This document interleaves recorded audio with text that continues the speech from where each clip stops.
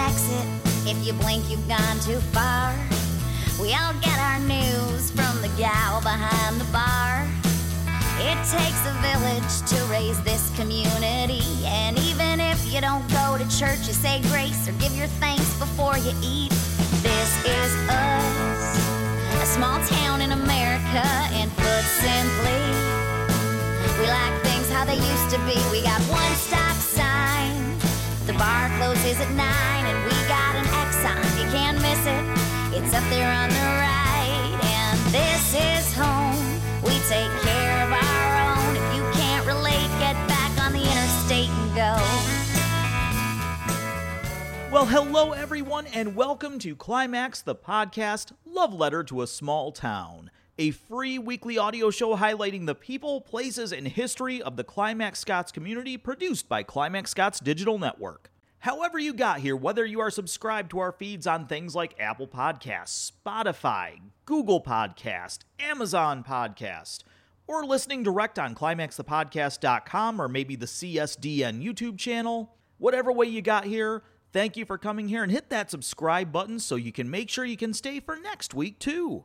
Of course, if you have listened to the show in the past or you are listening for the first time, we always appreciate comments, shares, reviews. All of those things help boost the old algorithms in podcast land, and that always helps get more eyes on our feeds and ultimately more ears on this podcast. Just a few short days ago on Monday, we had a little shorty episode 11, and if you listened to that, you heard there are no more seasons. This is now just one continuous show, new episodes at least once a week, and those are going to drop on Wednesdays. So if you're subscribed, you should be able to wake up Wednesday morning and already have the newest episode of Climax the Podcast in whatever your favorite podcast app may be. If you listen to Season 1, this will be very familiar, and we're still going to maintain the format of doing all of our business right up front.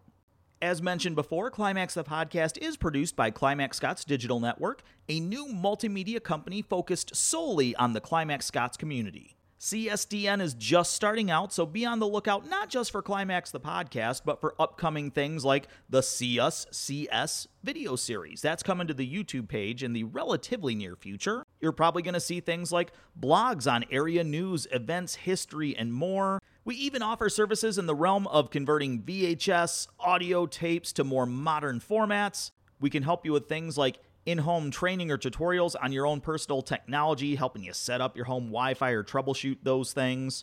And there's a lot more ways we can probably help you get the most out of the personal technology that you already own.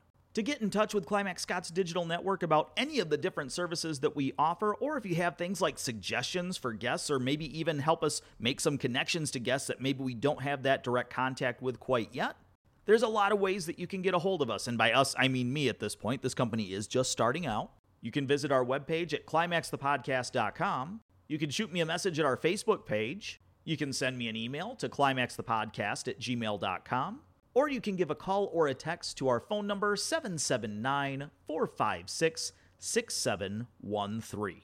I am very happy to say Climax the Podcast is still brought to you in part by Kristen Wikoski with State Farm.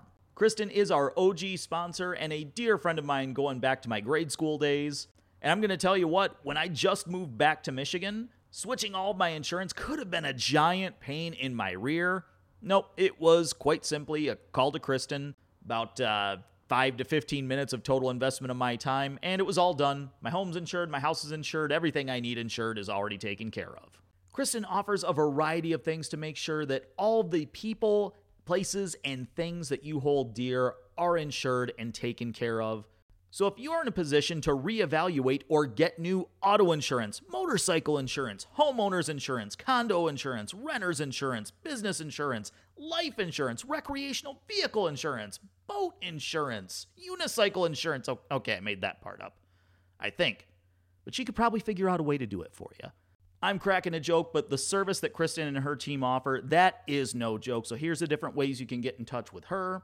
You can go visit Kristen and her team in her office. It's over on 20th Street in Battle Creek, right across from Ollie's, and directly behind Chicago Title, and she's got these great big new signs that make it really easy to find her office. You can give her a call at 269-968-5130, or you can fill out a contact inquiry on her website at callkristen.com. That's Kristin, callkristen.com. Season 1 of Climax the Podcast absolutely would not have been possible without the help and the archival access from our friends at Prairie Historical Society. And the ongoing show is going to be no different. It's already been an integral part of kind of some episodes that we have in the pipeline coming up in the next few weeks. But Prairie Historical Society was established in 1984. They have their own room, the History Room at Lawrence Memorial Library in downtown Climax. They're open 2 days a week now to the public, Tuesdays from 10 a.m. to 12 p.m., just like they always have been. And now there will be evening hours on Thursdays from 6 p.m. to 9 p.m. starting this week. So Thursday, October 4th, you can actually use the evening hours for PHS because we realize not everyone's available in that 10 to noon window. So if you might be able to come by after school, after work, come on by and say hi because it will quite literally be me covering those hours. And I'd love to see you guys, and I'd love to help you try to get connected to town history or maybe your own family's personal history and genealogy. PHS is a great organization to support, and it's really easy to become a member, and it's probably about to get even easier. Membership is only $15 per year, and that will get you their 6 bi-monthly newsletters where they go on deep dives to topics about people, places, and businesses of the town. And right now, you can send that payment to 107 North Main Street, P.O. Box 82, Climax, Michigan 49034. And I'm trying to help them modernize a little bit with some web access, and hopefully there's going to be an online payment option for that soon as well. But support PHS any way you can. It's important to remember our town's histories. And another little bit of a plug, little bit of business, but also a bit of an announcement. Climax Scott's digital network will be partnering with Now Kalamazoo. Their website is nowkalamazoo.org. And here's just a quick synopsis of who Now Kalamazoo is and what they're looking to do. Direct from their website, their mission and values. Now Kalamazoo is a nonprofit community news service and a public resource for all who live, work, and play in Kalamazoo County. We produce high-quality journalism that serves the public good, and we assist citizens in accessing civic information. Our mission is to empower our readers with the information they need to make informed decisions, hold those in power accountable, and create positive change in our community. We believe that a free and independent press is essential to a healthy democracy, and we are committed to providing high-quality journalism that serves the public good. You guys can read a lot more about Now Kalamazoo, and right now we're going to partner with them in a couple different ways in collaboration. More on that to come, but we've had some meetings, and we think we're going to be able to help each other out with some mutual goals of being voices within our communities. And just like that, this week's business is done. Stay tuned after this week's main event, and I still can't shake the wrestling lingo. I was in that world 22 years. I'm probably never going to shake it. But we'll call it main event, main attraction, interview. That's coming up real soon. After this week's main event, I want to talk a little bit about the community calendar that I'm trying to build right here on Climax the Podcast. So stay tuned after this week's main event for that. But let's actually get into this week's main event. First off, I want to thank Gary Longman for helping me set this whole thing up. My very first week back in the area, I happened to bump into Gary and family right there along the fence at a Climax Scott's home football game. And we got to talking about a lot of different topics, as tends to happen when you see folks you haven't seen in a long time. And I let Gary know how much I would love to talk to his folks and have them on Climax the Podcast. He was all about it. We exchanged phone numbers, we kind of kept in contact, and we made this happen. And you're actually going to hear from Gary a fair amount on this podcast as well. But let's lead off with a big thanks again to Gary Longman for making this episode of the podcast possible. And you know what? Some of the stuff Gary touches on in his portions here, I'm hoping to have him on in a future episode because there's a lot more that we could go into there. You'll probably get an idea of what I'm talking about when we get into the main event this week. Now, the official guests of this podcast need virtually no introduction. Without further ado, let's get into episode 12, In Love Since Chicken Charlie's, with Jim and Charlene Longman.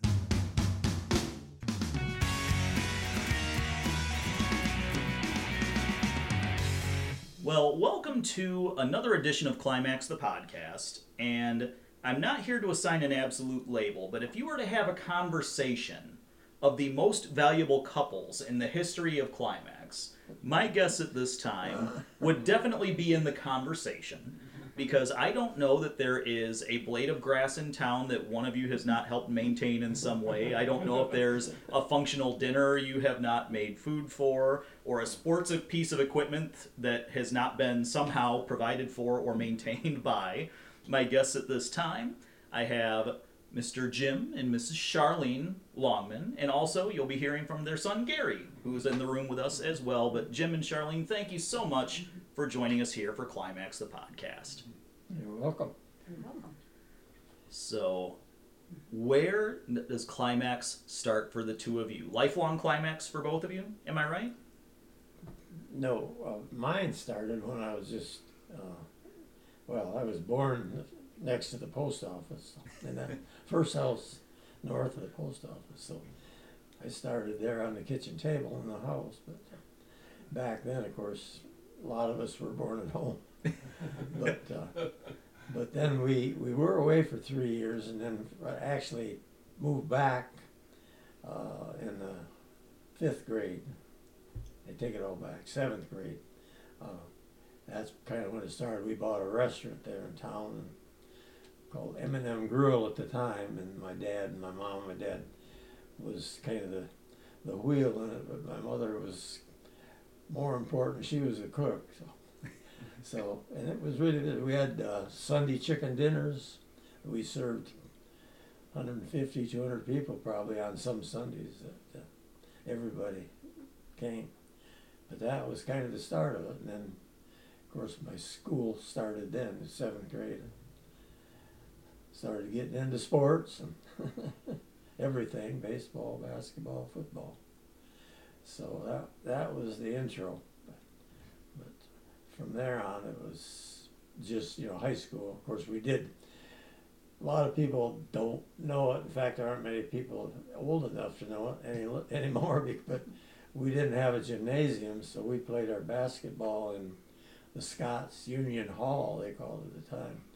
And we had to ride the bus over to Scott's and practices and everything. And if we had somebody to pick us up, we only had one car in the family, and my dad worked, so we did a lot of walking railroad tracks from Scott's to Climax. It was quite interesting, but we enjoyed it. Nowadays, I don't know if kids are even outside long enough to go from one town to the other on the railroad track. It seemed to go quite fast when there was 3 or 4 of you. There was always more than just one. So, but anyway, that was our sports as far as the winter sports was basketball. Walking to get there or get home and playing in the little Scott's Hall. Not many people remember that now anymore. I do. Well, I Scott's played in Hall, it also. I was about to ask. Scott's Hall was the site of some dances and some bands yes. and Plays. a lot School more plays. nightlife than I think today's generation might realize at the time. That's where we had our school plays. Mm-hmm. Yeah. Yeah, because we didn't have. We had the old Masonic Lodge, or turned into, and now it's a party store, or a junk store. What do they call it? A bargain store. There you A go. bargain. That's the word. That's the Yeah, a word. bargain. A knick-knack bargain. Yeah. You can buy about anything. It's funny to me that you can almost tell a person's age from Climax, but by what they know that building as or what they Right. call it That's first. true. It's like, okay, if it's Dave's Bargains, you're probably 30 or under. If it's the Masonic Hall, okay, you're probably more in my 40 to 50 bracket. If they call it the high school, well, now we're getting into some older ages, and I'll spare people by saying the numbers that. It was middle school for me. It was junior Yeah. high. 50s, it was what, 57, the new school was built, I believe. Yeah. And so up until then, it was school. And I just, this week, I was at Prairie Historical Society and found photos of the original construction of the now high school, then the new school. Yep. And that was quite a sight to behold, looking down to so many, probably almost 30-year run of kids. Oh, that's Mrs. Murphy's hallway. Well, that was just concrete blocks at that point. There wasn't a lot more to it. Very surreal to look at that. And then, Charlene, I believe you were in my Uncle Dwayne's class, were Yes. you not? Yes, I was. Yep. One of my buddies. Yep, that came up when I interviewed him last year. He was one of the episodes on the earlier part of this year. and Yes. I remember that came up. And I How thought, many in the class? Goodness. 20. I forgot 20 some. I'm gonna Did say he give 23. you a number? I know it wasn't a very particularly large number. No, It was, I no. want to say it was like 20, 21, somewhere in there. I think. Just a low 20. I know that. Yeah, it was low, yeah. Yeah, and I, of course, Turn towards. entered the picture at Scott's in the 8th grade. We moved to Scott's in the 8th grade, so the old school there is where I started, but the climax years, yeah. Yeah, so. You live south of Scott's, didn't you? Yes, we lived south of Scott's on a farm, and yeah, so that was, and but we didn't get together or start dating till Well, you started you started Climax your freshman year, right? freshman. Yes, well, yes, I That's- started at Scott's and halfway through the 8th grade. No, but I'm saying your freshman year was. Oh yes, and then of course we were consolidated with Climax, yeah. So all my high school years were at Climax. Yeah. And then, how long after school? Now, did you start seeing each other in school, or were you both out of school by the time that? No, in school. She was a sophomore and I was a junior. You were a junior. Yeah. At the play in the old Union Hall in Scott's. This is the first time we kind of started, Got getting better acquainted. You both got that twinkle in your eye, and it's still twinkling many years later. Well, we went after the play. We went to Kalamazoo to eat, and he asked me to. Chicken Charlie's. Chicken Charlie's. Chicken Charlie's. Chicken Charlie's. I have made it my entire life up to this moment never learning of Chicken Charlie's was a restaurant in Kalamazoo. Popular place then when we were in school. I'd imagine so. It's just fun to say. I want to go there now. Yeah. It's still there. Is that like on Portage Street, or whereabouts might it be? Not Portage. Or It's the Westnage. Westnage. Oh, It was so on Yeah, Westnage. where Westnage comes in. What is that road that twists on over Westnage? There, I know Center crosses it. No. Kilgore crosses it. it's Milton? Is that not White's Road? No, not White's Road. I can't think of the road. Well, there's also a matter of, I mean, One of gosh, the even just angles. coming here, I barely recognize West Main where Well, I just came everything's off of. it's It's so changed. changed. Yeah. It's so changed, Yeah. and I'm not even sure what it is now. It's no longer Chicken Charlie's, but it is a new. Last time we went by it, I see it was a new. That was a longer trip, because that was before I-94 was built. Oh yeah. Okay. Well before. Everything was a long trip back then. Yeah, going into Kalamazoo was a big deal. I had an You old. bet. I had a Model A roadster, like, Yeah, but yeah, that was a that big you deal. could see for the highway Kalamazoo. going by through the hole in the floor. Almost like the old Fred Flintstone car. Yeah. Yeah, you could put your feet down. I remember riding in it and looking down at the pavement underneath. Yeah. Yeah. It But really anyway, doesn't that seem very was- many years ago that it was. That was the beginning of our Mhm, union or relationship. mhm. Well, and I dare say it has stood the test of time. Yeah, Yeah, I think yes. so. I think I'll keep him. It's definitely till death us do part. Mhm. Yeah, I think so, yeah. Yeah, we have a anniversary coming up next month, not too long from now. How many years is this anniversary It coming will up? be 72. Oh my goodness. Well, congratulations on Hey. 72 Yes. years. I've Yep. seen a lot of couples I don't think made it 7.2 years. Right. 72. Or 7.2 months. There you I'm go. thinking some. I've stolen a line from Vic Swagger many times since his passing of telling people, I'll go to your next wedding. Oh, It was an old line Vic Swagger used to say to kids my age when they were getting married very young. I'll go to your next I wedding. remember him. I remember. Right, yes. Yeah. Yeah, Dick. Yeah, I So- remember him. Both of you growing up in the area, was there ever any thought of when it came time to have the kids and start the family to do that anywhere but the Climax Scotts area? Oh no, Not in my mind. my world wasn't much beyond there. I'd grown up over toward Carlton Equipment, In the but country. I was in the all- Climax district. I mean, my sister was attending high school at that time, over by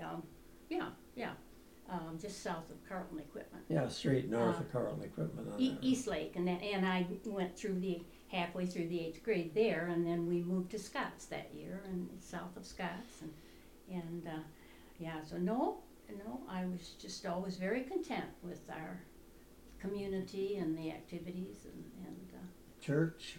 the churches. Active. And I was trying to think what grade I was in. We lived out at Long Lake for 3 months one summer in a tent. Actually 2 tents. And we've always lived my folks never owned a home. So we always lived in rental places, and I don't know what transpired because I don't remember what grade we were in, but anyway, we took a couple tents and on the back of the Barber farm right on Long Lake down the hill we spent 3 months. It was kind of hard on my mother, I think, maybe. How old were you? Just in grade school, Okay. upper grade school. Hmm. Yeah, I can't imagine.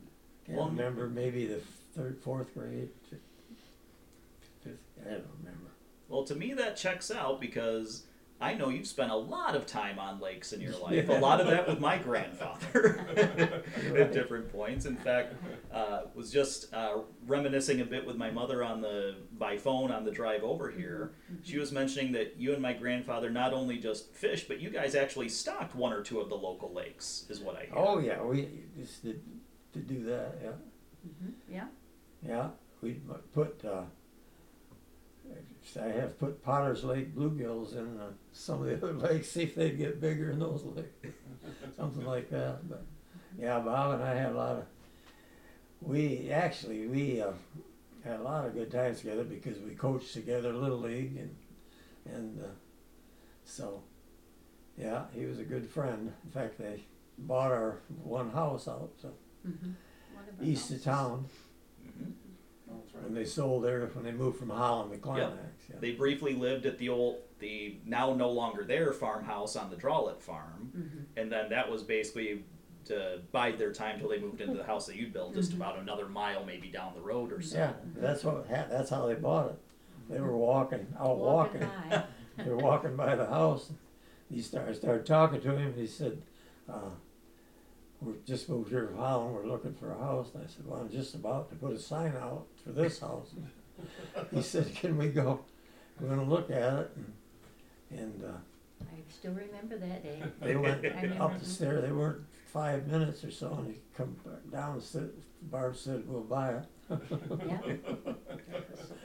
Fastest. And we he ever was sold. happy too. He really liked, of course, he liked that garage on each side. I remember he used to talk about it. I remember everybody seemed to think it was a duplex Yeah, when they first right, got up to right. it because of that very unique split garage style. But It was an energy house. It was electric heat and everything, and it was nice. You were green before green was hip. Yes, yes, it was. Yeah, just You kind know, of experimental. yeah. now everyone else is copying off of your homework all these years later.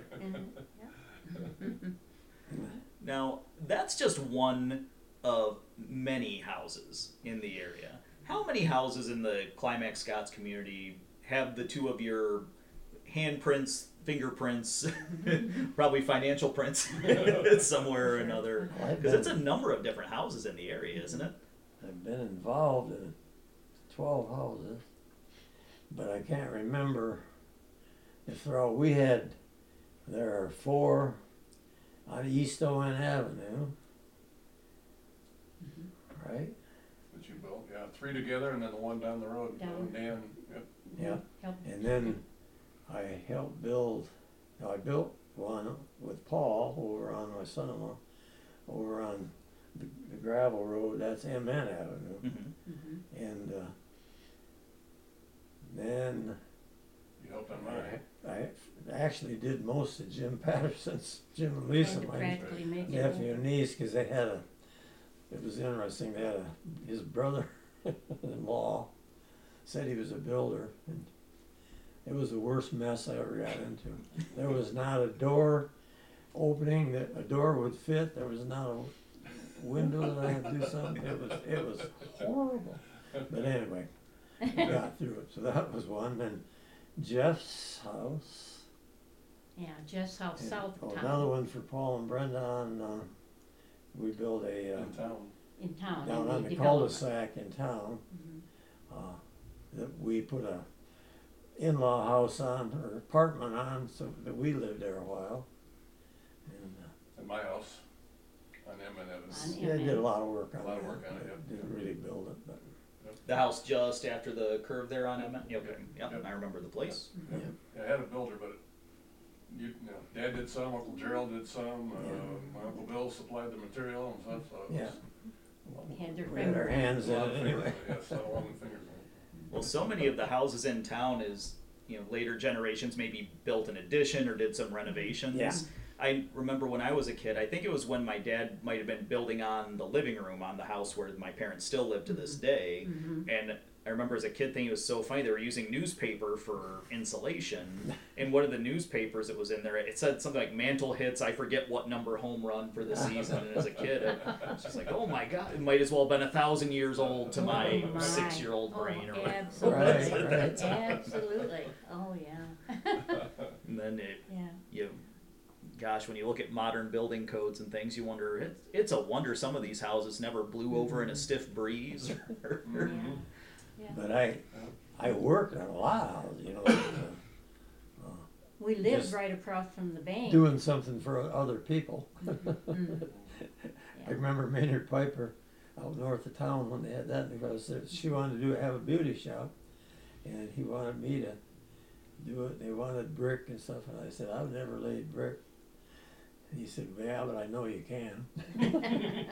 So I did.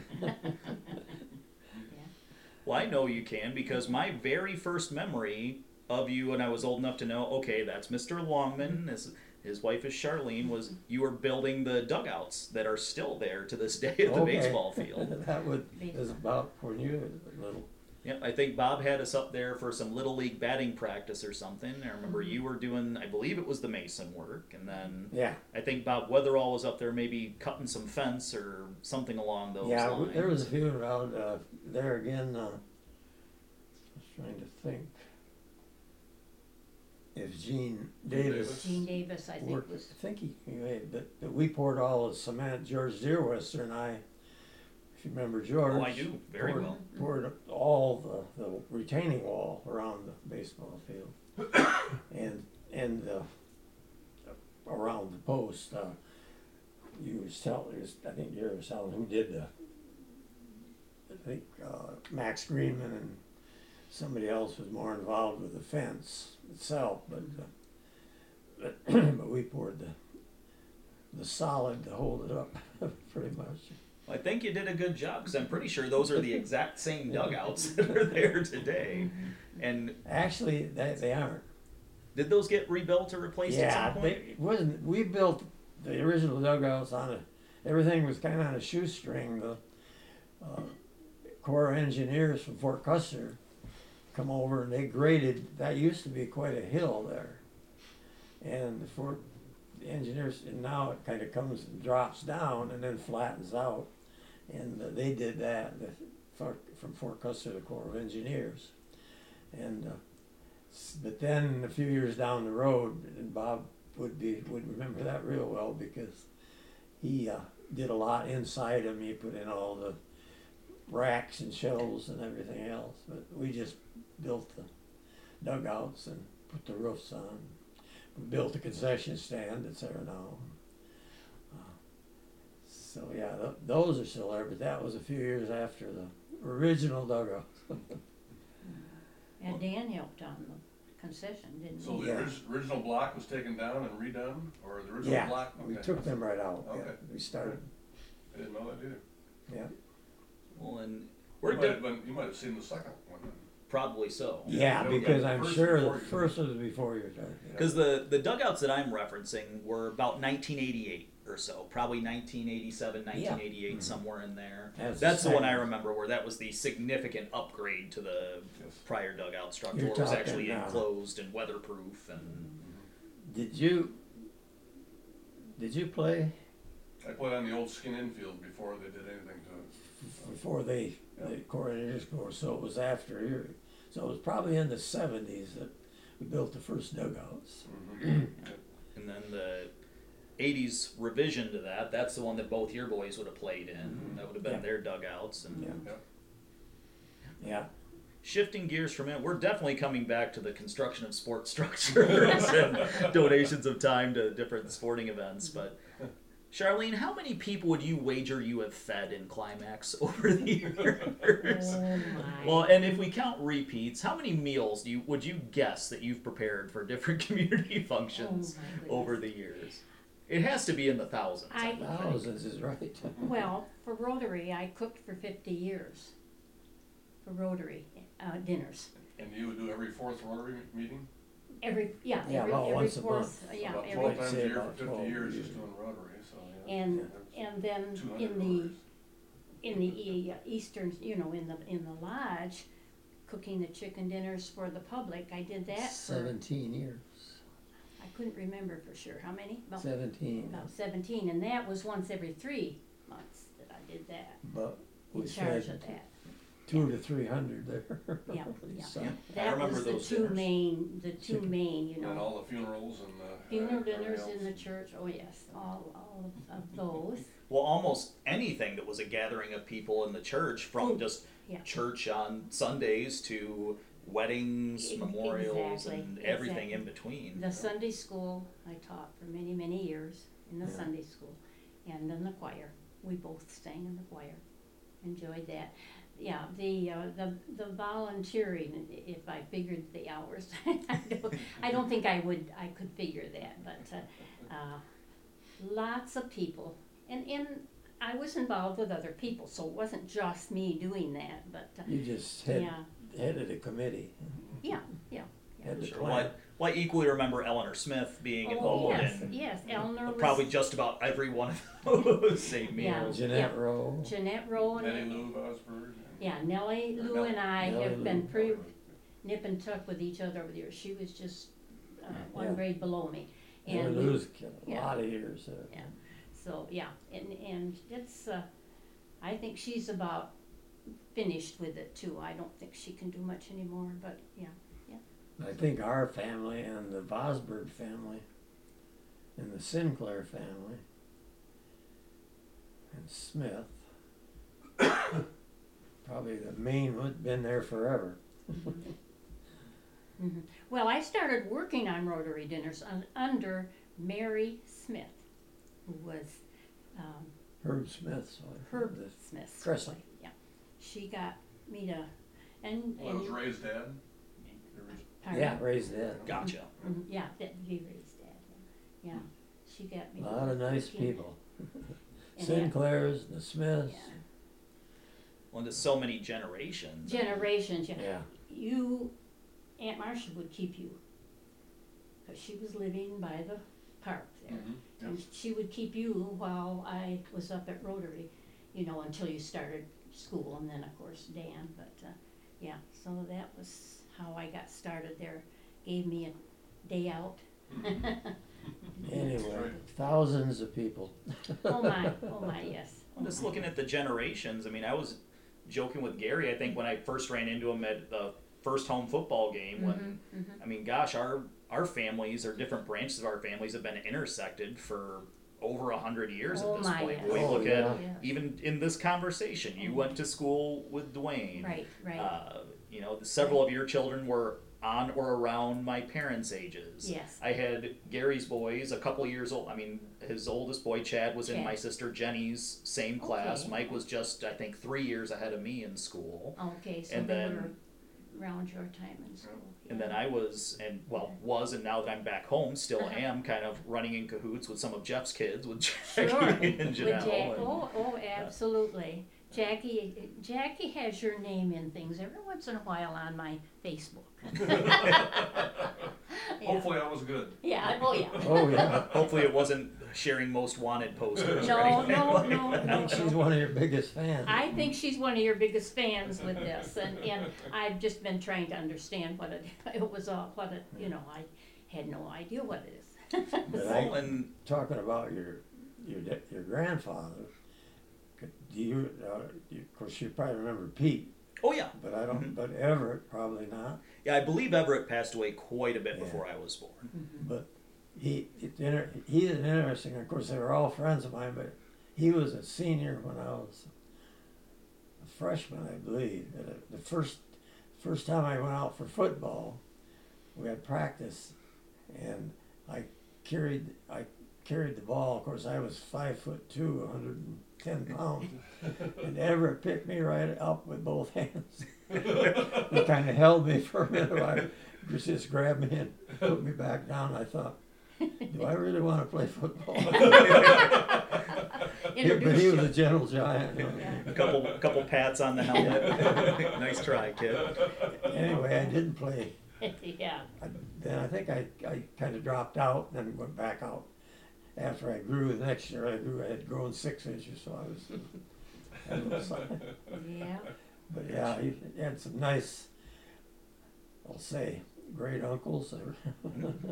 Yeah, well, I never knew Uncle Everett, but Uncle Pete I saw a number of times in my youth. Well, he moved away, so kind of lost touch with him after, because he worked in the hardware for years. But of course, we were close. They had that strength, and all of them had that booming voice. Never had to wonder if Bob Weesey Sr. was in a room talking. No, you knew. You knew. Volume. I have thought of him so many times since we have come here, because when we go to the dining room, many times that voice comes booming over the dining room. There's a gentleman here that has a voice like that, and it always put me in mind of his voice. You're speaking of, yeah. The many fishing trips, the many hunting trips. My mom was just reminiscing again as we were talking on the way over about she really misses getting those pans of fish already caught and cleaned and everything. Oh yes. Yeah, we had a lot of them. And then, of course, after I got Cub Scouts, then got Boy Scouts, I took my Boy Scout troops to Canada, and that was a blast. And it was Steve Way. 3-4 years ago, he said to me, that's the most memorable experience of my life in Canada, the Scouts.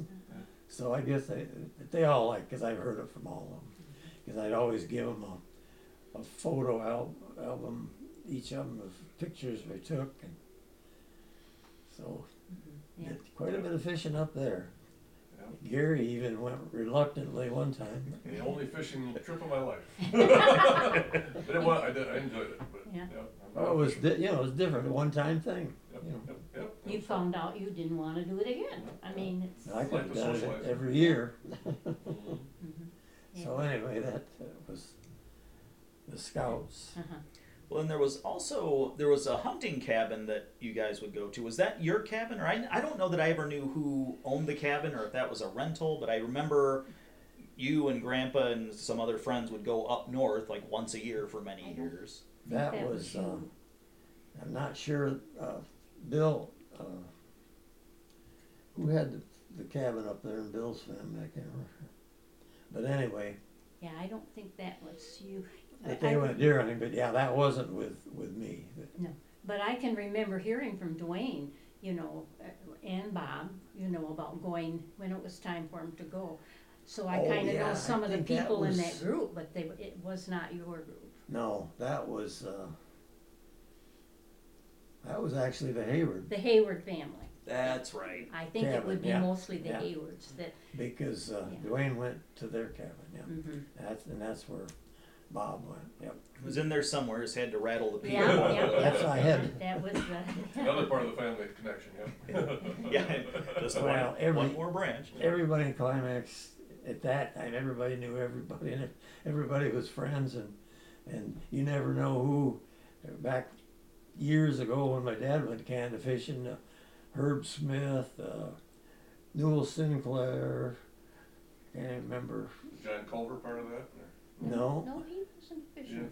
But there was half a dozen guys went up to Canada fishing. Yeah.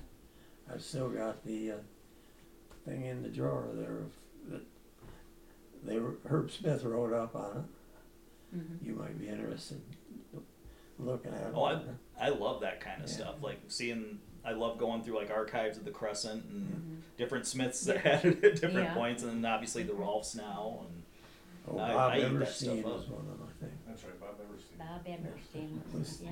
Some of the old boys at the time, they weren't all that old though. My dad died when he was 55, so you know they weren't too old.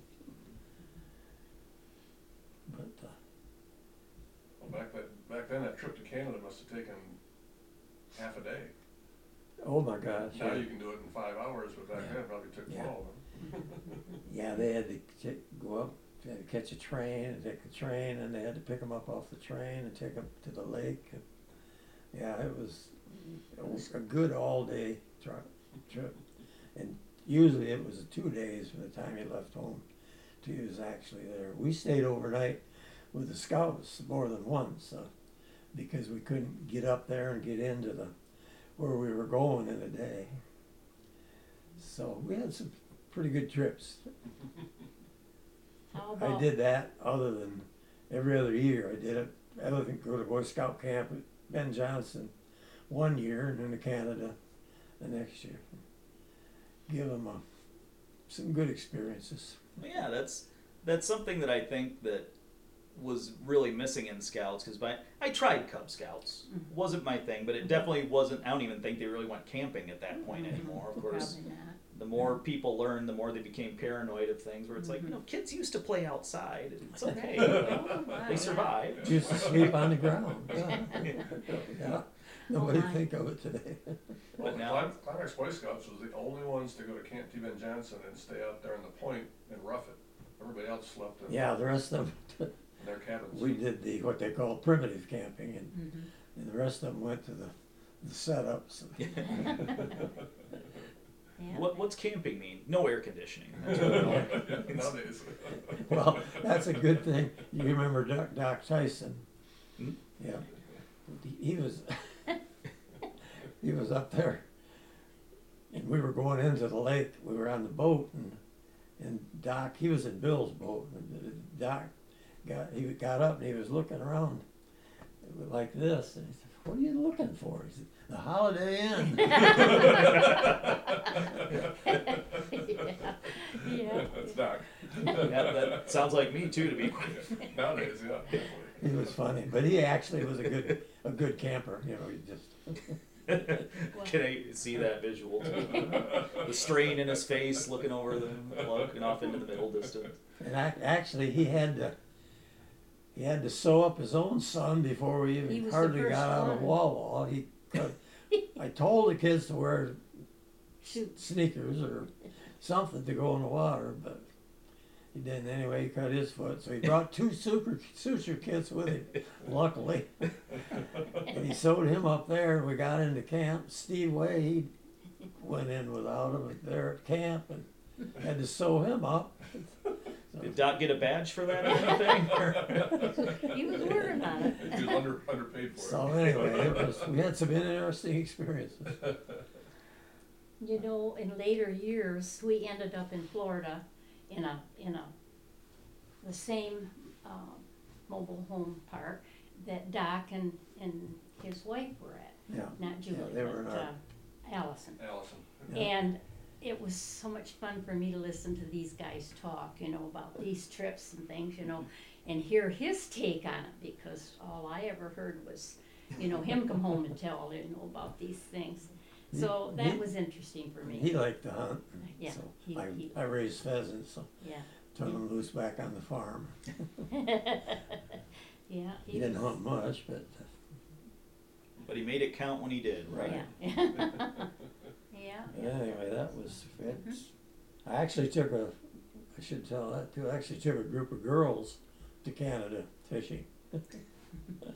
That was interesting. That was fun. But 8 girls. Our daughter was one My of them. daughter was one of them. L.J. Leach, Norma, Okay.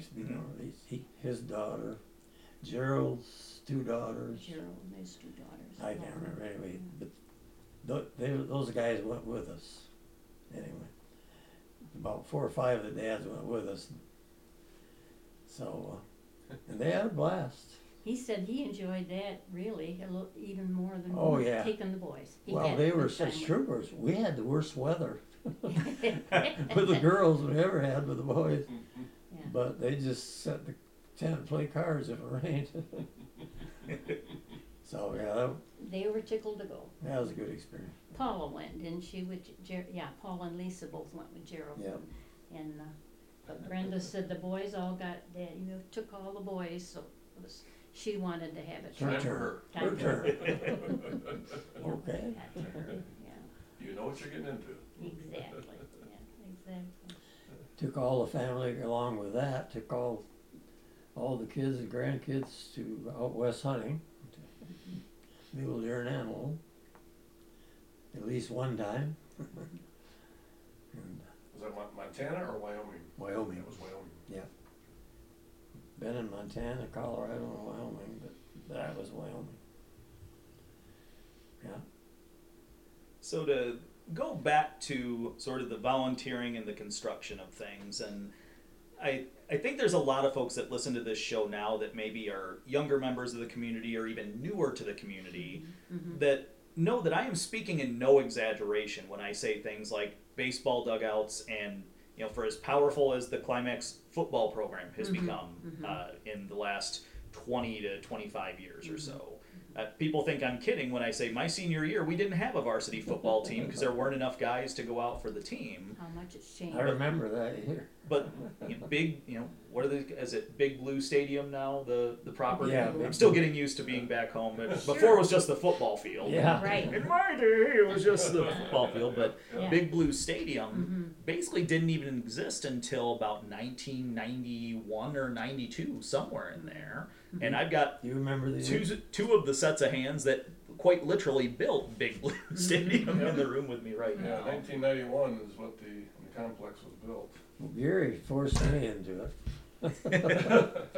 I thought, at the time when he started talking about it, I thought, holy cow, Excuse me. that's quite a project. But once we got going, and to start out with Jim Wade was a huge help, because being there at school, and he could get me set up with things and stuff like that. So, but anyway, and then there was a lot of others. Probably should. Hell, I hate to start mentioning names because I know on the one was I think I've got a list right here, as a matter of fact. But Dale Miller.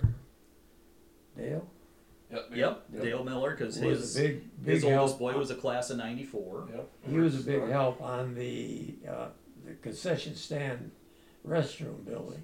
He didn't work on the football field, but of course the football part was, there was just so many. Oh, sure. I mean, gosh, just off of this list: Phil Wurtzel, Ron Van Dyken, Bill Soul, Terry Siebert, Jim Longman, Jim Wade, Rick Stuck, Gary Longman, Earl Mann, Ron and Bob Johnson, Mike Graviel, Ralph Weises, Tom Kidd, Dennis Van Middlesworth, Norm Johnson. I'm only like a quarter of the way through. I could do a podcast probably just reading this list. And some of those were, It was a community project. but there was some that were Top pictures. an extra big help. Of course, like I said, with Jim Wade and Gene Davis were the biggest helps because they did a lot of work. Gene Davis I'd lay up corners when we did the press box, the big two-story press box. I'd lay up corners, and then he'd come home from work after he'd been working all day and fill them in, Can I offer you some water? Sure, please, thank you. And, Gary, you got your I got own? mine. Yep, thanks, Mom. Okay. but anyway, he about every other day he'd come and lay box. Between the two of us, we got him up. And I think what a lot of the newer generations or younger generations may not quite grasp. Like, I know there's this wonderful new auxiliary gym that's been built, and that happened through millages and things like that, Right, and yeah. some basically governmental-based fundraising. This was not, here's a budget, and I'm not saying this is exactly what happened with the auxiliary gym, but even in the early 90s, it's not like somebody said, hey, here's your, we can, anywhere in here. Anywhere? Thank you Okay. so much. It's not like somebody said, hey, here's a pile of money, go crazy. Like, this was people out of their own pockets. This was various donors. I mean, I was even joking with Gary, I think, on the elevator ride up here that I don't think there's a thing that says, this tile or partially donated by that doesn't have the two of your names on it someplace in town. Yeah. But where do you think it comes from for the two of you, and Gary for you as well, to just want to do that? Because having lived away for more than 20 years, I can tell you the bigger cities where I've lived the last 20 years, something like that didn't happen even in 1991. This is truly just folks got together to do stuff for the kids. Well, it's all wanting to do things. It's all working with kids. We started out from the time we had little kids. You like to do stuff, and they appreciate it. Kids appreciate things more than adults. I'll put it that way. And it was just fun to do things for kids. And It's just a way of life with me growing up on a farm, and I consider now that we were poor, but I didn't know it. We were, we had what we needed, and it's just That's a way true. you always was doing for somebody else. So, and we wanted to have good facilities, yes. because something that we didn't have. Mhm. And you got to have a little ambition, and that's tough to get under motion sometimes, Yeah. especially when you're in doubt. Like with that big project with the football field that I built, all the forms to pour all those steps and all that stuff, and just different stuff like that. It's quite a big job. When you were telling me just before we turned the microphones on that every single bracket for the bleacher seats there, that was a Kellogg company? Compliments to Kellogg. Yeah, they put a building down there, and Labor's by a Climax guy, but they Yeah, donated the time. yeah, space, Norm and Jensen. If you remember Norm Jensen or something, the Jensen boys. Norm did all the welding for us, and some of the other welders down there put some of them together. But Norm did all the railings. All the railings up there. It was all done. Anything metal, I'll say steel. There it was welded by Norm Jensen, and of course he's gone now. But Kellogg's was very instrumental. I was pretty well liked at Kellogg's. I was considered they thought a good employee, but so I didn't ask much of them, but they didn't do. So. Yeah, they pretty much always went along with So it. they were real good about it. Well, and to that point, with some of the things we've talked about, like building dugouts, building stadiums, and all of this community involvement, this was all while working full time, by the way, or at least That is a true. lion's share of that was still Until- while yeah. working full time. Yeah. So this was truly just a spare time, doing it for the community, doing it for the Well, I kids. took a leave of absence while he did it because, I didn't see much of him during those weeks. Yes, oh yes. Yeah. I Yeah, guess it after wasn't a that. leave of absence, I just mean, I Just backed considered up. he was taking a leave of absence. Just backed off for a while. Yeah. The process on that berm is interesting, because you had to bring in the dirt, and then a bunch of guys had to go through and pack it with a machine, but a lot of guys were doing hand packing. Yeah, they had tampers. Yeah, then they had to sit, and then you did a row. And then a day or so later, they brought in more dirt, packing, tamping, and a day or so later, they did another row. So it was a slow process to work your way up to the top of the berm. And Oh, it was, yeah, they had trouble keeping up with this Terry Siebert. I should mention him, because Terry Siebert was very big in getting the dirt there. That Yep. big berm was all hauled in. yes. And, sometimes we got a little behind. Sometimes we had the cement higher than the berm. I don't know how many dozen or 100 trips Terry's big hauler, because at the time Terry, I think, just had the one big truck when he I think so. when he moved the old parsonage house out to the other side or the other end of the railroad tracks. Yep. I don't know how many dozen or 100 trips he made from kind of that area past my folks' house up to the school, hauling the what could only be described as a big old mound of dirt was quite literally how that whole thing started. And Gary shared some pictures with me here. I realize doesn't make great for an audio podcast, but I'll No, but probably that's- find a way to snag those on our Facebook page or something so folks can kind of share that, because it's truly wild. Like for me, it's a great memory, but for folks that have basically just kind of lived in an area where there's magically been a football field since the early 90s. It was just there. It's one of the for my growing up, it's one of the most climax stories there is, where just a whole bunch of the parents and grandparents of the community like pooled money, pooled resources, and just did it because it was for the kids. It was for the school. And to the point where when you look at like our baseball field, how many years did we hear from other schools, and probably still do, like, oh, it's an honor to come play on the field at Climax. Yeah. It's so well maintained. Battle Creek holds their tournaments. Some of their tournaments, they use our field. Yeah. Climax's No, field. you're right. Well, When we built it, there wasn't one around like it, especially at a small school. I don't know all the schools in the state. well, in that field, that's a lot of memories for you too, because my dad was saying to me, weren't you one of the first teams to ever play under the lights up there after they first put the lights in? Yeah. I mean, what was that like as a kid? Was it just like, okay, we're playing games at night, or did it kind of the magnitude of that land on you that this is kind of a thing? Like, this isn't a community affair, and people even from other towns would come in just because night games for kids, like that was, you might as well have been saying, hey, somebody landed on the moon. It was just something that just did not happen in those days. It was nothing to have a crowd of 300 people watching a baseball game.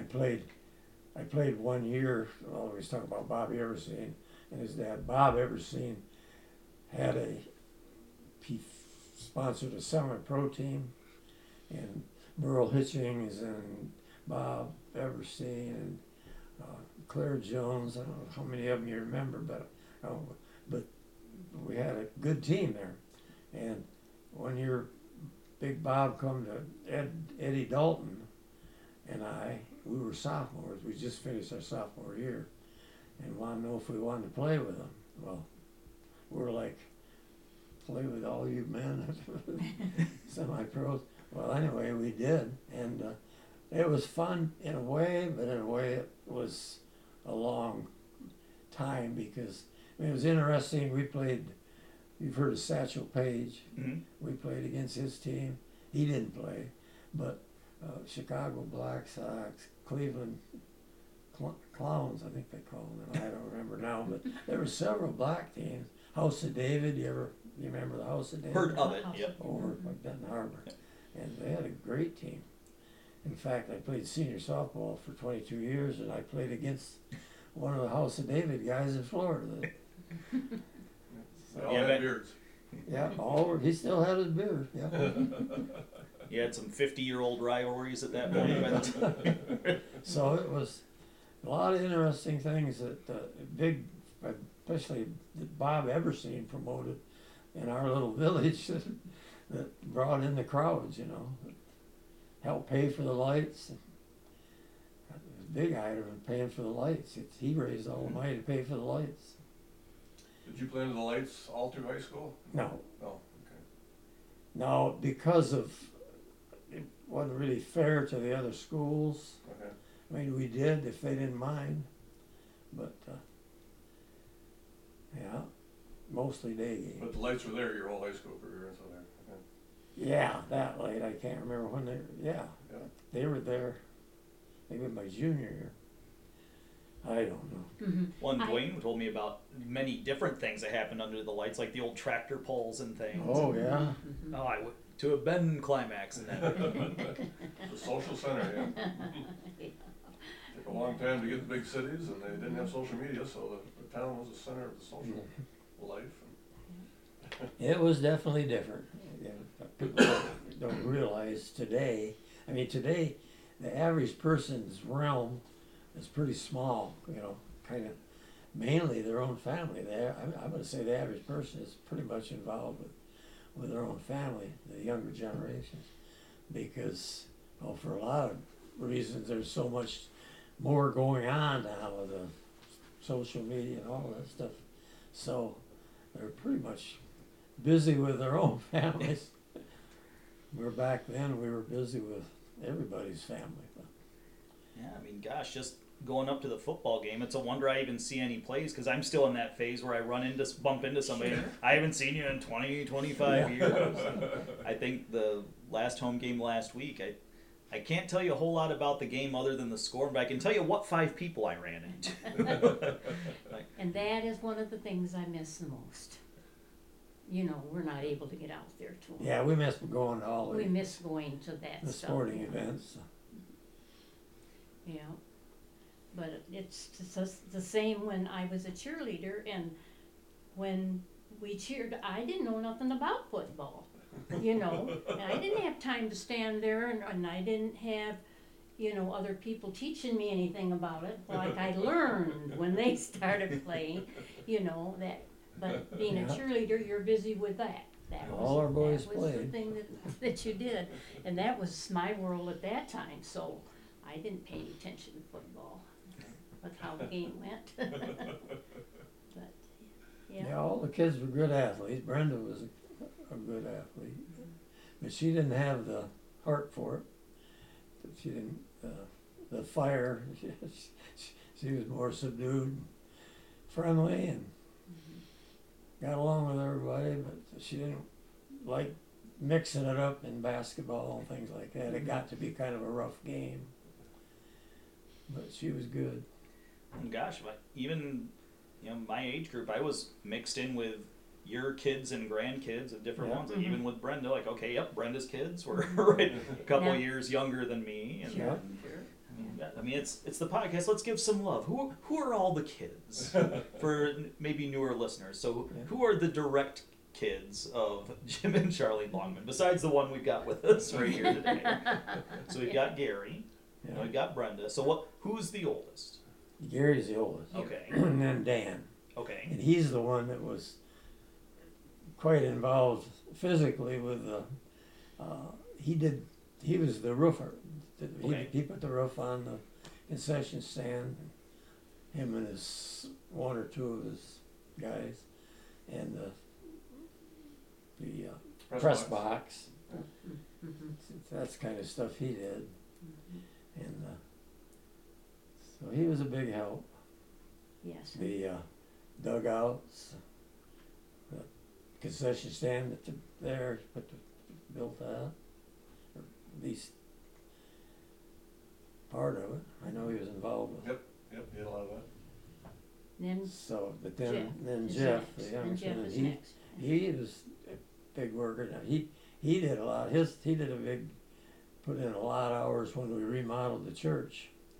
Did the whole new inside. He put hours and hours in the church, and but he also worked up on the athletic field some too.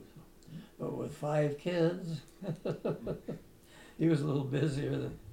They are the community now. They're about the only ones left in town. They're the big ones involved up at school now, as far as the Longman family, because they photograph him and her both up there taking pictures all the time. Jackie, she's done just a wonderful Jackie, job. she's in the been so school system. instrumental. Yeah. If it hadn't been for her, I don't think we'd have got that gymnasium, the new gym. She was pushing that, and boy, we wouldn't get it today, I know that. But Well, I'm so glad it ended up being placed where it was. I mean, Yes. from 200 miles away, even hearing a whisper of that might end up going on the baseball field. Yeah. Oh yeah. no! you're right. I don't want to get into the politics or anything of it, nor No. did I know them, but I just felt like, gosh, Uh-huh. oh my, please don't let that happen. They did Lord. hear from me and a few others. Mhm. And you know, it was, in the end, it would be whatever they do, they'll do, but we put in our 2 cents. I'm very glad it went the way that it did, for Yeah. sure. Yeah. Perfect. She finished the job that actually I had started, because after the football field was built, That's right. athletic boosters I was president of, and we That's right. tried to get an auxiliary gym, because I ran the basketball program and some other stuff, and it was really difficult, and the Oh. community had kind of burned out on the football field. So I'd trying to do forgotten another that. volunteer project like that, it just wasn't gonna come together, and it was too much money, so. Yeah, because that was only about, what, probably a 6 or 7 year spread, maybe at the most, between those two. Yeah, yeah. Because I remember in my high school days there being whispers of Yep. another gym, or like, do we improve the intermediate gym? Do we do an auxiliary gym? Things like And that. unfortunately it came down, it could only be done with millage, and back then, the additional millage for that would not have been. No Yeah. village. Not gonna- Just not gonna timing work. was wrong. Mhm. I'd But forgotten we needed that. it bad, that one gym just was overflowed, we couldn't. Well, especially when you got into, I mean, just junior high and high school alone, but then when you get into, I mean, once you got to about second or third grade, then you had a youth basketball practice for every grade. Right. Well, they kind of got carried away with. I've never been a fan. I've never been a fan of rocket football. Our boys, they didn't play till they were in junior high, till they were somewhat developed and knew what they were doing. I mean, I look at it more, and pardon me, parents, but I look at it more as a parents thing than for the kids, because they're kind of lost out there at 5, 6, 7, 8 years old. Yeah, I've got my cousin Kyle's son is 4, and he just started in a soccer program. And he said it looks a little more like herding cats than, you know, kids playing a sport. It's awful. Yes. Well, luckily at that age, they start out more 5-on-5, and so it's not quite as big a herd. Yeah.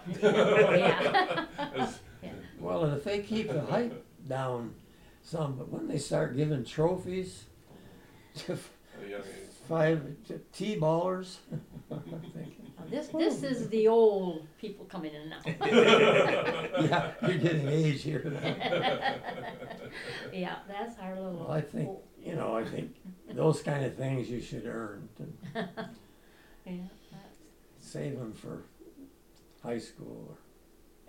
Or a more significant accomplishment than I showed up. Yeah. Yeah, or you hear the participation thing now. It's a participation trophy. Yeah, that had just kind of started, I think, when I was coming up through school. I got a participant ribbon or two in my trophy collection, but let's just say they aren't the most coveted pieces. Of your ribbons, huh? They're at the bottom of the tub in the back of the closet. You don't show them off. Oh, look at that. I showed up to field day in 1992. I'll tell this story to my grandkids.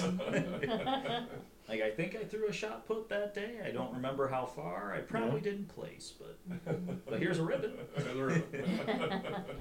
Well, at some point, by the time I was in junior high, I figured out that I was way better at playing the tuba than I was at tackling anybody or throwing a ball or swinging a bat or anything like that. We're all blessed with different talents. You bet.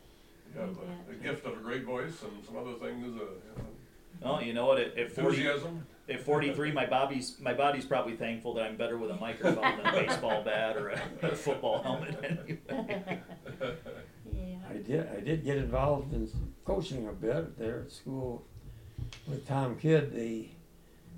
I got involved more than once, but with Tom Kidd in basketball, and they didn't have a JV coach, and they asked me if I wanted it, and Tom Kidd kind of wanted it, and I didn't want the money, so I said I'll let Tom Kidd have the job, and I'll just assist him. And Tom was happy, and I was happy, and we had a blast coaching girls JV basketball. I remember that. I think that started in my high school years or right before. I do remember probably, that. Yeah. Because John Munson was still coaching the varsity girls at the time. But yeah, because Jackie was one of them that was in at the time. And the same way with softball. Jackie was playing softball when I started coaching. And so, yeah, you're right. It was in that area. And I just really liked it. And in fact, Gary knows about it, but about 12 years ago or so, Kevin called me and said, we don't have a basketball coach for the JV girls. And I hadn't coached for 6, 8 years because I coached up in the 50s and 60s. I'm 70 something then. And I said, well, I really don't, I've been away from Kevin, I really don't want to do it. And so that was June. July, he calls me again. He said, we still don't have a coach for JV girls. I said, keep looking, would you? I said, I really don't. And guess what? In August, he called me again and said, we still don't have a coach. And by then, I'm not a very happy camper because I'm thinking, what's wrong up there at that school? And the people don't want to coach. And anyway, I said, when's the first game? 2 weeks? I'm going to get 12 girls that I've never seen before, anything, and got to have them ready for a game in 2 weeks. But anyway, I said, I'll take it. And so I did. And I found out why nobody wanted them. They hadn't won a game in the 8th grade. Oh. Poor girl. But we did real well. They dropped all the easy games, Tecumseh, Litchfield, Burr Oak, all of them, and added on Delton, Kellogg, Parchment, Bridgman. Bigger schools. So, but believe it or not, we still had a 500 season, and the Brisbane coach come over after the game, told me, you know, Coach, you're the second toughest team we've played all year. And I thought, what? That made your year. He said, you and Kalamazoo Central are the only 2 schools that held us under a running clock. They were 20-0, and they'd run 18 of their games with a running clock. That made my season. These girls came a long ways. That's kind of the story of so many different programs in Climax for athletics. And then I even remember in my era of band, and we had a fairly small band, and gosh, some of us had instruments held together with duct tape and dreams, yeah. it seemed Yeah. like. But Dan. some of the biggest schools in the area, they would almost lobby to have Climax not play early Yeah. because they didn't want to follow Diane Stoddard's kids, because she knew she was, you know, an excellent teacher, coach, director, and Sure was. everything would be tightened up and tuned up. And I can't tell you how many times, oh, we don't have that instrument. Hey, Carl, put a towel down your horn and blow real loud, and it'll sound kind of like this instrument. But still, sometimes it's okay. It's like the little engine that could. You may not have infinite resources. Lord knows there's not a billion-dollar enterprise in holding Climax together. But Small numbers. but just that. You know they're going to try their butts off, no Yeah. matter what Yeah. you're competing against them in. Well, Whether it's a sport, a we were drama, known. a forensics, a band. I can Everybody remember knows. earning money for band uniforms, because Dan was in band, and our second son Dan, and that was always a big deal, I thought, at the time. And It's a lot of money. yeah, we had different things that we did to earn money to buy them uniforms. I don't know how many years they wore them, but the things they were wearing were terrible. Actually, the uniforms that were purchased probably for Dan's age, 1972. I think those only got replaced when I got to high school. Oh, Wow. Because I know that the uniforms that because my freshman year of high school, we got new uniforms. Like, very similar story. The music boosters had yeah. done whatever we had to do to roll pennies for gas or whatever we got to Whatever, do. yeah. And- We did a lot of different projects just to earn the money for those. But it was the old before that generation's uniforms, where it was like a new tuxedo set and some nice new marching uniforms. Before that was what I could only describe as a 70s yellow jacket for the junior high kids, and then the high school I think maybe had a black jacket or something. But it was a solid 20-year run or more for the uniforms. Actually, it had been around 1970. Well, they were expensive. I mean, they're expensive Oh, yeah. clothes. Wasn't Well- just a pair of pants and a jacket. It was, Well, and that's the other thing too, that obviously anybody who's going to listen to Climax, the podcast, probably kind of knows the deal with Climax or what it's all about. But when I try to articulate these things about why I loved my town when I was basically doing city living, a lot of it just doesn't resonate. Like if somebody has that prototypical, like the Hollywood high school experience, just Okay. like all of us can watch a movie and understand, okay, there's 1,000 kids in the school, I understand the idea of it, but we can't relate to it. We're used to, Oh, okay, well, we had about as many kids as there are at these 2 lunch tables in this Yeah, cafeteria there you scene. go. And I knew every one of those kids, whether they were in my class or not. From whether you were good friends with them or not, you knew who they were, you knew who their parents were, you probably knew what house was theirs. Where they live. Yep.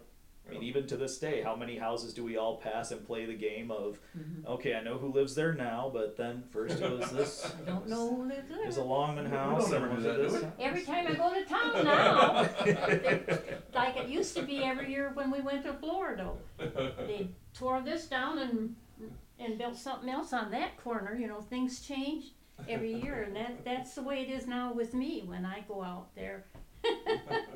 Wow, you know, yeah, Reference point, yep. we can relate to that. maybe a little bit more though. Thinking we moved to the mobile home park 19 years ago, And it kind of went, except for that one basketball experience, kind of went from working with kids to working with old people. Yeah, there was a flip. Because, in the mobile home park, there was different people that were, well, they were older to begin with, most of them older than us, and handicapped and different things like that. Like one guy died, he was only 50-some, and left his wife a widow, and they didn't have much, and so did some work in their house, put new floors all the way through it and stuff. But we did all this kind of through the church. Everything I did out there, I did through the church. Another gal was in the church. I don't think she can't even make it anymore, I don't think, but put a new roof on her place. And Beth Souls, if you know who Beth is, she's been battling cancer for years, and her roof was bad. Malin Rowe and I put new roof on her place, and we both got injured. Well, I can even show you. we both went through the roof. Oh, jeez. Good thing it was down a little bit. Spent a few years there working on people's roofs and fixing their doors so they'd open and close, and windows. So I went from working with kids to working with senior citizens. Took on a veteran. Oh yeah, Took and on a then veteran. we did take on Al Fry. If you remember Jerry Fry, and then Al was this guy. Well, he was, what was he, about 94 or 5, and I saw him out in the street one day, and I got acquainted with him in the park, but didn't realize how bad he was off. But he was out there, couldn't find his way back, so I knew there was something not right. And so I told her, I said, we can't go to Florida until I find him a place before he's going to get some care. So I happened to see a thing about a foster care program. Called that number, and she gave me 2 options, and I said, I'll take the one where they don't have any kids. And we went and looked at it. Beautiful place on a lake down by Quincy, and he just had a blast down there for 3 years. I had to, of course, look after him. But all of a sudden he got so bad that she said, I'm afraid of him. I can't take him anymore. So I had to get him back into the VA hospital. VA. And he really got bad there. He hit an attendant, he hit a patient. So, but then he died just before he turned 100. He died. But, so we looked after him for about 4 years. But that was good. The people brought him to Florida. He saw me play softball in Florida. They took him out west. Took him to Blue Ridge Mountain. They traveled all over with him in that motorhome. It was wonderful. What an experience that was. But anyway, that was about the last of our helping somebody. Yeah. You did a thing with Malin Rowe. No, actually, he's on my list of folks to do Okay. it. I know that I forget which of the Swagger girls had written a piece on Malin in the Crescent. I believe it was Lydia Swagger. Okay, I believe so. That's where I saw it. But because I was, he sat across from us at the all-school reunion last week. And I asked him, well, he came late because he'd been to a wedding at the church. And anyway, he sat down, and I said, well, how you doing there? And he said, fine. And I said, well, how are you doing in the park? I said, after we left, why, I assumed that you were taking care of all the widow ladies there. And I said, I know you've got a beautiful cane that can protect you. So he said, yeah, and I use it all the time. So anyway, I happened to think about it. I was thinking that you had done one, or that you were going to do one. Yeah. Yeah, he's definitely on the list of folks I want to get on for just the store stories alone. Yeah. He's another one of my buddies from our class. He was in Dwayne in my class, and and so he's always been special. Yeah, I've been striking up conversations with him since I've probably been able to strike up conversations. Oh yes. Yeah, he likes Yes, he was known. Everybody knew him from the store. little kids on up and everything. yeah. you know. Knew everybody in town and out in the country. You betcha. When I grew up, only, well, not counting the trailer park, just 5 doors down That's from right, Sinclair's. you so were, Yeah. you would have been close, yeah. I used to always, between my bike riding path, or my heck raising path, as much heck as I raised as a Yeah. kid, I guess. But I'd ride my bike kind of down and in around the trailer park, or go down to the store and maybe rent a movie or get a pack of baseball cards or something, and back. Did you ever get chased out of the park? Not that I on your remember. bike? No, I don't think so. Well, you Probably must not. have just rode through with no You problem. must have No, that been on was. your best behavior.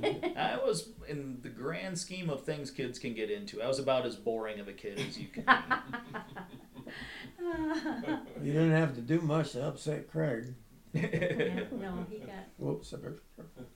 yeah, Yeah, but I was Yeah. in the trailer park. It's funny, I hadn't been through the trailer park in I don't know how many years, and then back in the earlier part of this year, well, I sat down with Julie Tiller, Right. and she's giving me the rundown of, Mr. Black lives next door. I'm like, Jim Black lives right there. Yeah. And, okay, well, and then my brother Kevin lives right over here. right around and there, and, yeah. It's just like, gosh, it's community central over here. Yeah. It was. Here I thought I didn't know anyone in the trailer park anymore, and now I know I think everybody in the trailer Yeah. park. And Yeah, a lot Julie's of- one of our kids. She's always been one of our Always kids. been Co-Star family, yeah. Yeah. Well, the whole Langs family has Yeah. been Co-Star family. Well, it's just one of those many families that are intertwined where, Yes. though there may not be blood relation, I mean, Right. how many folks consider you folks or your kin, like, it's Climax. It's one big happy family. It's, Yeah. We get visited quite often by Sam Bosberg. He comes to see us.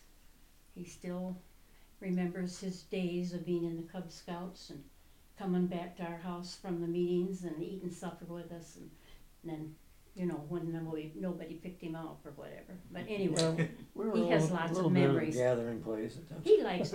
he likes to visit about it, so we do sit and visit with him about it.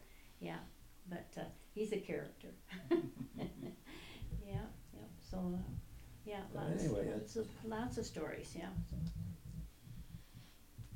Pretty much takes us up to now, anyway.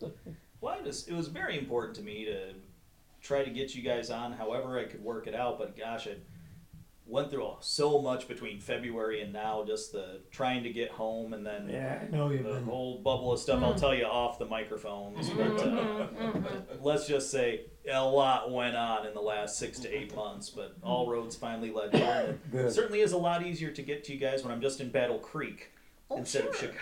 Sure. Exactly. Yeah, is that where you're living? Yeah, at Battle Creek, but I can't tell you just what a relief it is to be able to, if I want to see my folks, I'm there in about 15 minutes. Sure. I think I've been to my folks' house 3 or 4 times a week, every week since I've Yeah. been back. And that's good. Yeah, that's Well, good. When you get to the points where you're, your family and, your friends are getting along in years, you maybe realize you don't want to be 200 miles away. There's times that 200 might as well be a million when you find out. Exactly. Yeah, I it can't doesn't go to sound this like person's, much. like when Ellen Pierce passed away. I would have my. loved to have paid respects there, but Yeah. just between work schedules and that distance just Yeah. didn't shake out. But I'm Yeah. glad we were able to spend this time together today. Very nice. And Yeah. I went from I don't think I saw you for Interesting. 20 years, and now I've seen you twice in the last 2 weeks. Every time we knew what was going on to start with, and we followed Jackie's comments and everything, and then we just went like that. Just Go for it. Even though I don't understand it, go for it. Well, and I know if the computer's not your thing, I can always burn you guys a tape or a CD or something if you wanted to listen to like the Dwayne interview or things like that.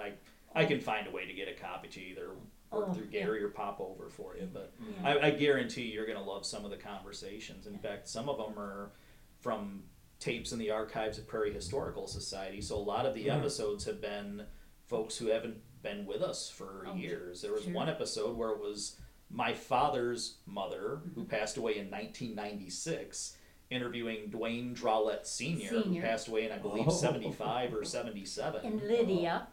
Somehow I got he some was of an Lydia's. interesting guy, Dwayne Senior. Yeah. I'll tell you about that quick. When I went in the Masonic Lodge, when we got our 3rd degree, it was about building the King Solomon's Temple, and there was bandits around and ruffians and that type of thing. So there's like 3 ruffians in the degree. Well, Dwayne was the last ruffian you went to, and he's the guy that's going to kill you. And so I get around to him, and he says, "Who comes here?" Something. The guy says, whatever the words they said, and he grabs me right by the shirt like that, picks me right up off the ground.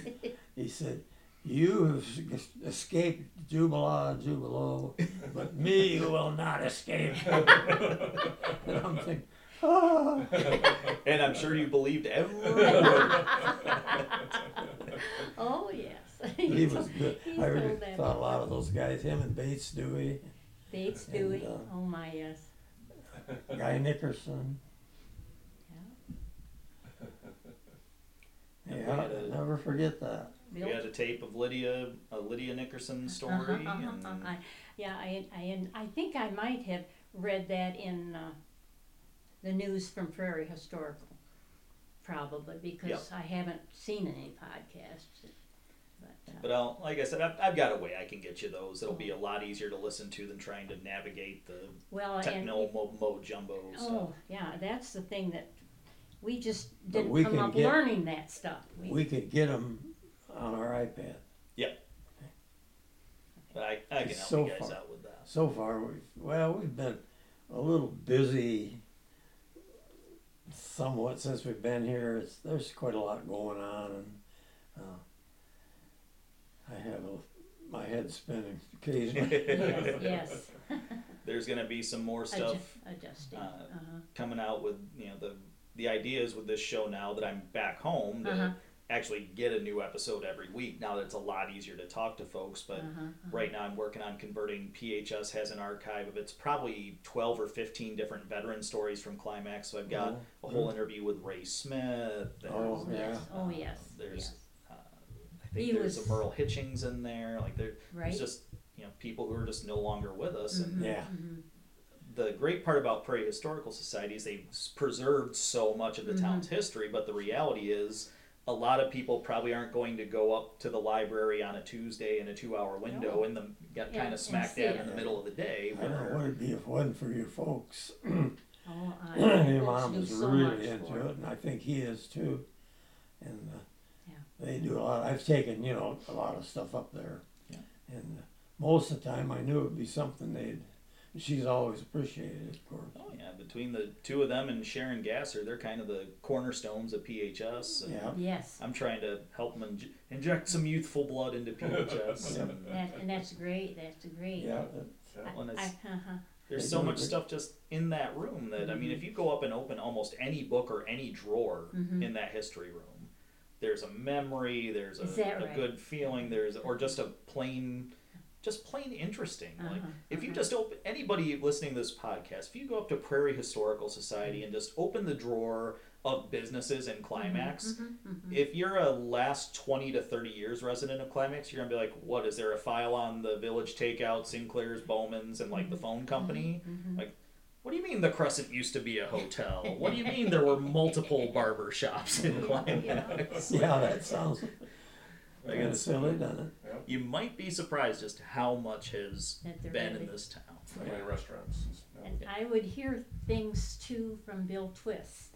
Do you remember Bill Twist? I do. Okay. His wife was a school secretary Betty. for quite a long time, yeah. In Eastern Star, we used to travel to different chapters when we were active. And sometimes I would ride with Bill, and so he'd get to talking about early, a lot of things in Climax. And I know he would take things up for the Historical Society and that kind of thing. So, but yeah, Bill was a good friend. Well, Jim, Charlene, Gary, thank you so much for humoring me and Oh, joining thank us on you. Climax the podcast. I've enjoyed all of the stories, and hopefully I'll be seeing you more often than once every 20, 25 Well, years I or hope so. I hope it works out. I'm still wondering what's going to happen to the Crescent, but as far as I heard, it's sold. But what's it going to be? I'm concerned about that. Yeah, Well, we're concerned about I that. think there's an answer to that, and probably Bruce and Crystal will share that in the Yeah. pretty near future for us. But thank you folks so much, and I can't wait to share your story with the people of town here on Thank Climax you, the Barry. Podcast. Thanks Thank for what you. you're doing. Yes, Yeah, thank for thank what you. you're doing, absolutely.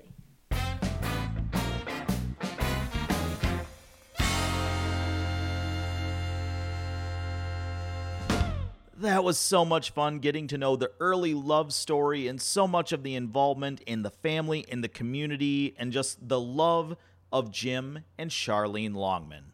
It was an honor to have Jim and Charlene here on Climax the Podcast, and thanks again not only to them, but also to Gary for making this episode happen and also the contributions you made along the way. I had mentioned right before we segued to the main event to stay tuned after for a little talk about the community calendar, and I was hoping to start it on this episode of Climax the Podcast, but I just wasn't able to do it between not really having the time to kind of do my own research and put these things together, and I didn't really hear from anyone, but I also only put that out in the wild just a few days ago. So for listeners, what I'm trying to do here is I want to kind of wind up every episode of the podcast with a community calendar with kind of all the goings on in the week ahead. So we drop new episodes on Wednesdays. I want to talk about all the different things going on in town through the following Wednesday. So if you have any sort of community event, concerts, plays, fundraisers, big business events, I want to know about those things. I want to share those for the community, and I want to try to put them all in one spot as much as possible week to week. One more round of thanks to our sponsors and our partners, Prairie Historical Society, now Kalamazoo, Kristen Wachowski with State Farm, and above all else, thanks to you, community of Climax Scots, whether you are here now or whether you are off in the distance in other parts of the world. Thanks for tuning in this week and hopefully all future weeks to Climax the Podcast, Love Letter to a Small Town. I'll see you guys in about a week.